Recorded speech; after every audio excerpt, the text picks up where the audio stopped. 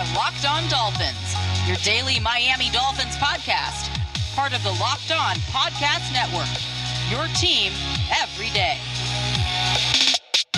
What's up, Dolphins fans, and welcome to the first ever live streaming edition of Locked On Dolphins. I am your host, Kyle Crabbs. See a couple of you guys watching along. Thanks for stopping by. We got a lot to talk about today. Obviously, roster cuts, Greg Little, Allen Hurns, Coach Flores, the mysteries of the playbook. So lots to get into. But before we get there, today's episode is brought to you by the Locked On Live Fantasy Show. Have live fantasy football questions you need answered before your draft. Don't miss on Locked On Fantasy Live on Wednesday, August 18th, 9 p.m. Eastern, streaming on the Locked On NFL YouTube page. Subscribe now so you don't miss it. Our stable of fantasy experts will answer your questions live or submit them ahead of time to @LockedOnNetwork on Twitter. William, sorry to say I can't speak in 1.5x speed. I know it's a big thing with people who listen to podcasts, right? Is that they like to expedite that process a little bit. I'm kind of a fast talker anyway, so Lord only knows what I sound like on 1.5x speed. I'd prefer not to find out.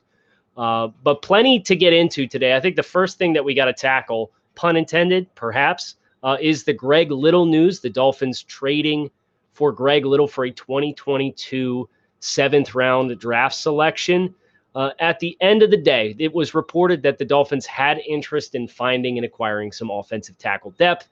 We've talked on this show about how they've made efforts to secure that with Isaiah Wilson, with signing DJ Fluker, and obviously neither one of those opportunities materialized for the Dolphins.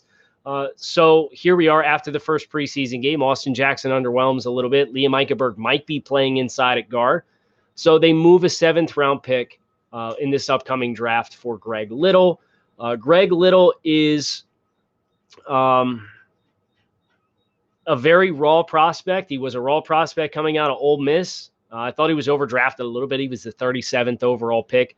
He's got great physical tools. He's like every other Miami offensive lineman that's been brought in. I think he was 92nd percentile in his standing broad jump, and he's over 310 pounds. So he checks those boxes. And somebody had asked me the question on social media, at what point do we start asking, is this methodology working or not? And I think this year's going to be pretty telling. I do think Liam Eichenberg was a little bit of a departure from a lot of the things that the Dolphins have gravitated towards with the Isaiah Wilsons of the world and even the Austin Jacksons of the world. He was a little leaner, a little bit more proficient and technically sound. Greg Little is kind of your low-risk flyer there that maybe you get your hands on him, you coach him up a little bit, but definitely fits the physical mold that the Dolphins have gravitated towards with this regime. So expectations, probably nil. I think it would be irresponsible to put any significant level of expectations on Greg Little coming in after the start of training camp. And it had been reported when they said the Dolphins were interested in offensive tackles, they were looking for tackle depth. Do I think he's going to push Austin Jackson? Probably not. Right on cue, Hassam in the comments, depth signing, or is there something more? I think maybe down the road, if you catch fire, then there's an opportunity for you to have a starter and get him for on the cheap. Obviously, he's was once upon a time very highly regarded, but he started 6 games in 2 years for Carolina, and he's been kind of really up and down and hasn't had the reps to get the polish that he really needed coming out of Ole Miss. So my expectations are pretty low. I would temper him if you feel like this is a starter. Never say never, but it's certainly not something that I am I'm going to be feeling is a big boom for the Dolphins. Another thing that caught my eye today that I wanted to make sure I got the chance to talk about was ESPN's Football Power Index. It's one of the things that tries to forecast what teams look like for the upcoming season. And they do the 10,000 simulations based on their own rankings of players and metrics and so on and so forth. They actually have the Dolphins rated as the 6th best team in the AFC, which is interesting to me. The odds for them to make the playoffs are actually over 50%, chance, according to Football Power Index from ESPN, that the Dolphins make the postseason. They give them a 22.7% chance to win the AFC East. That's third behind Buffalo and New England. New England's by like a percentage point and a half. They have a 27.7% chance to make the divisional round in the AFC playoffs, according to ESPN's FBI. 12.2% chance to make the AFC Championship game, 5.1% chance to make the Super Bowl, and a 2.3% chance to win the Super Bowl. Win the Super Bowl, 2.3%. Why does that matter? Because the Dolphins the last 2 years have been the absolute bottom of the bucket, according to FPI, coming into the season, and they have outperformed those expectations. So this, of course, is a barometer of nothing, but it does indicate that at least according to the simulation models from ESPN, there are expectations for this football team. The fact that FPI, of all places, which has not been kind to the Dolphins, ends up scoring them out, averaging 9.5 wins approximately through the 10,000 simulations, over a better than coin toss percentage chance to make the postseason. You got to feel really good about that. And they have as good of a chance to win the Super Bowl as the following teams combined, according to FPI, which might only be interesting to me. Who knows? The Carolina Panthers, Atlanta Falcons, New York Giants, Las Vegas Raiders, Philadelphia Eagles, Cincinnati Bengals, Jacksonville Jaguars, Detroit Lions, New York Jets, and Houston Texans. According to FBI, the Dolphins have a better chance to win the Super Bowl than all of those teams combined. A couple questions popping in here. If you're listening to this on the typical podcast feed, we're going to be doing a couple of these weeks on a live setting and get a chance to interact with you guys. So David, is it concerning Phillips and Fuller haven't been practicing? Phillips was out there today. Phillips was weaned back in. As far as a lot of the Dolphins injuries, obviously Brian Flores is going to play coy and he's going to tell you every single person is on a day-to-day basis, right? For me, I would rather err on the side of caution now and not risk guys having setbacks. If there were major injuries, I have a feeling we'd at least hear something about it if it was Will Fuller or Jalen Phillips. And, of course, Phillips practiced today, went through the walkthrough, and he was put back in with the first team. So I think Phillips is going to be fine. I think Albert Wilson's going to be fine. Devontae Parker, I think if there was a game he could play. But then again, I thought that at the end of the year last year, and we know how that turned out. So I'm not hitting the panic button. If we get to the week of the game in New England in 3 weeks or whatever it is, and these guys still aren't practicing, then I'm going to panic. But for the time being, and I know it would benefit Jalen Phillips, obviously, with him being a rookie, to get into the action and get as many reps as he can. I think they're just kind of being methodical and taking their time, making sure that when they bring him back, there's no negative steps backwards that's going to further delay his return to the field. BetOnline. Got to tell you about our friends at BetOnline. BetOnline is the fastest and easiest way for you to get in on all of your favorite sports action. Baseball season is in full swing, and you can track all the action at BetOnline. Get all the latest news, odds, and info for your sporting needs, including Major League Baseball, the NFL, coming back, UFC, and much more. Before the next pitch, before the next snap, before the next fight, head over to BetOnline on your laptop or mobile device and check out all the great sporting news, sign-up bonuses, and contest information available. Do not sit on the sidelines anymore. This is your chance to get into the game. Head over to the website or use your mobile device to sign up today and receive a 50% welcome bonus on your first deposit using promo code LOCKEDON. BetOnline, your online sportsbook experts. I see you guys in the questions.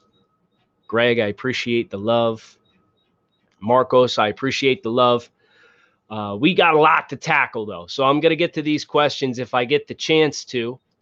But the next thing that we have to talk about is the Miami Dolphins media finally did it. They have been trying to break Brian Flores to talk about the offensive coordinator situation, and it finally happened today during the pressers. And he was pushed into a little bit, But the question was, I'm aware that you're trying to disclose as little possible as regarding who's calling plays, and wanted to ask about quarterbacks coach Charlie Frye being the voice into his headset. What is the thought process in having the quarterbacks coach or a former quarterback as the last voice to hears in his ear before the play? Long-winded answer. I'm going to read it because I think it's important to hear the entirety of Brian Flores' thought process here. Okay. I think that as far as at the beginning of that, he pauses, thinks about it. Well, just let me answer the question. I think when you're a position coach and you spend time with the player every day, you kind of have your own language, your own conversations about different plays. Hey, remember we talked about this like this, or remember we saw this in practice. That's a different relationship or way of speaking than it is with a coordinator. I know that because I've been a position coach and a coordinator. The idea behind Charlie giving the play call is that one or two things that they've talked about in their room specific to the quarterbacks, that just makes sense to me, and I think that's pretty reasonable. That's why we do it that way. I know you guys, being the media, asked about the play calling. Look, obviously you guys haven't been up with the coach's booth, but this is what happens. Somebody is watching the front side of the play. Somebody's watching the back side of the play. Somebody's watching the coverage, the safety rotation. Somebody's watching the front. So there's a lot of dialogue. At the end of the day, what happens is somebody gives Charlie the call, and Charlie says, hey, Tua, wristband 33. It's not six people talking to Tua. You may think, but that's not what happens. Maybe that's too much information. That's what it is. It's wristband 37. That's the information that the quarterback gets on the headset. The coaches are saying, hey, backside end is doing this. We might want to call wristband 38. That's kind of how it goes. I was told to explain that. That's what he throws in there. So as far as the actual identity of the play caller, he says, we just try and keep things internal. Who's responsible for the play? Brian Flores knows who's responsible for the play. So I think that's a really good look at kind of the methodology behind how the Dolphins got to this point. And the takeaway that I have in all of this is pretty interesting, because one of the things that we've talked about a little bit on my NFL draft podcast, Draft Dudes with Joe Marino, bless his soul, he's a Bills fan. We'll try not to hold that against him, is when you have a defensive head coach, one of the things that you're always going to be exposed to if your team has success is a lot of turnover with your offensive staff, right? Because a prime offensive coordinator is going to get hired to go work somebody else. That's the way it works. We've obviously seen through the first 2 years of the Brian Flores era, we had Chad O'Shea, one and done. Jim Caldwell didn't, as an assistant coach and quarterbacks coach, he didn't stick. Then this past year, you had Chan Gailey, one and done. So one of the things that I like about this approach for Miami is the fact that you are going to have a sustained infrastructure around your quarterback in Tua Tagovailoa. And if somebody leaves, that collaborative effort and that kind of overall working process to allow coaches to focus and identify individual dynamics of a game as it lives and breathes and evolves as you're working your way through it. And if that structure stays the same, even if you have personnel turnover, what ends up happening is the experience for the quarterback is very familiar. And if it is collaborative, it becomes a little easier to maintain the consistency in what your offense looks like. Now, of course, at the end of the day, somebody has to make the decisions on who's calling the plays. We tend to think that's George Godsey. He has experience as an NFL play caller, did it in Houston back in the mid-2010s. I understand where Brian Flores is going with Charlie Frye. You spend the most time with Tua in the film room talking about this. You're going to have your own language. And when I think about that, I go back to New England with Jerry Shaplinski, who was here in Miami for a short while. And guys like Jacoby Brissett and Jimmy Garoppolo talking about how they worked with Shaplinski because Josh McDaniels had his own language that he worked with Tom Brady, because they were at it for so long and they had spent so much time separately, not working on install, but working on things. Hey, remember 7 years ago when we did this? So I think that's a dynamic here to how this offensive approach for Brian Flores is being pieced together that I think makes a lot of sense. And it's probably a preventative way to prevent attrition of his coaching staff from really walking back any progress that the offense happens to make with Tua Tagovailoa and the current structure of the staff. So it's kind of just something as I've internalized what Coach Flores talked about this morning about why it is they're doing it this way and why Charlie Frye's the voice in the headset and why they have multiple coordinators and they have a very collaborative approach between the box and the field and all of that information pooling together. I've coached at the high school level, and even I know that the radio you get has 3 different buttons with 3 separate channels, and each channel has different people that are on it for different private conversations. So that way you can have all this collaborative effort, and then boom, you flip the switch. Charlie Frye talks to Tua. Here's the play off the wristband. Make sure you remember points A, B, and C. If the safety rolls, we're going to look this way. For a young quarterback to really simplify that process, I think you could do it a lot worse than that. You know what else is a lot worse than that? Not having any Built Bar in your house. Built Bar is a protein bar that tastes like candy bar. These things are absolutely delicious. Top of the first round. As far as I'm concerned, they're high in protein, high in fiber, low in calories, low in sugar. 9 different flavors from you to choose from, whether you're looking for something for breakfast, lunch, or dinner, something post-workout, something to grab and go, you name it, Built Bar can be it.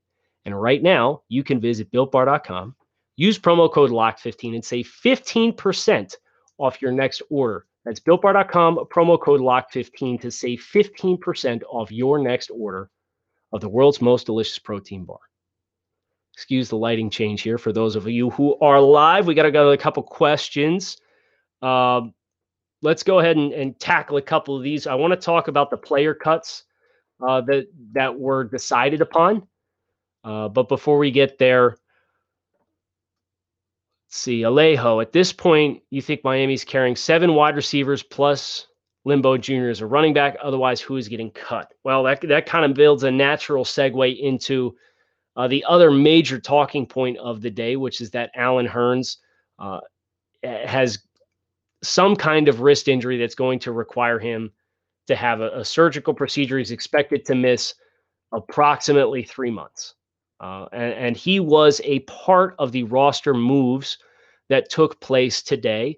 The Dolphins obviously traded for Greg Little, and their response to get down to 86, remember, they need to get to 86 instead of 85 because they have the international player exemption, is they injury waived Jatlin Askew. They waived Jonathan Hubbard, Jerome Johnson, Tyler Mars, and Timon Paris.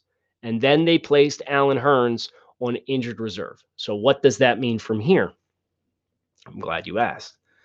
From here, Allen Hurns can only return to active play if he has an injury waiver settlement, is cut, clears waivers, and then signs back with the team. The way that they've changed the injury reserve rules, and if you make it to the 53-man roster and you are on after the initial cut, and then you go to the injured reserve, after 3 weeks, the team can bring you back at any point. And there are unlimited number of players that can go through that process, but you have to survive active cuts. The Dolphins did not do that. They fast-tracked Hurns. They put him on IR now. So that means from Hurns' perspective, he's effectively either going to sit the entire year on IR or he's going to be cut off of this contract if they want to bring him back / if they need to bring him back. So that's it's a bummer for Allen, right? Because he had a rough ending to his time in Dallas, had a really nasty leg break. He came back with Miami in 2019, had a really nasty concussion suffered against Dallas. I was there for that game, and I was 3/4 of the way up in the 300 level and heard that crack that gave him a concussion and was a really scary moment for him. Came back, was pretty solid, opted out of 2020, and now that's derailed his 2021 season before it ever really gets started. So little bit of a bummer for Allen, but it does kind of help to clear up the wide receiver situation. I do think it's interesting. Miami had no other transactions with the initial roster cut. Next Tuesday is the next active roster cut. You got to get down to 80, I believe it is.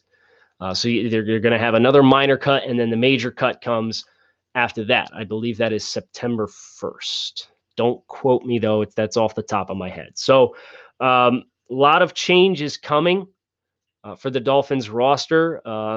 There may be some opportunities to bring some guys in based off initial cuts for other teams. Typically, the guys that are getting cut now are the Jonathan Hubbards and Jerome Johnsons and Tyler Marses, who realistically probably didn't have a great chance to make the roster anyway, right?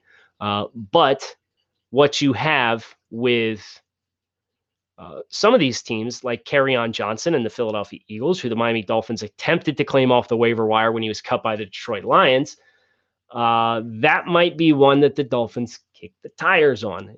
We'll find out by Wednesday afternoon if he's claimed and what they do from there. But of course, any transaction at this point, because the Dolphins are up against the new limit, would require an additional cut.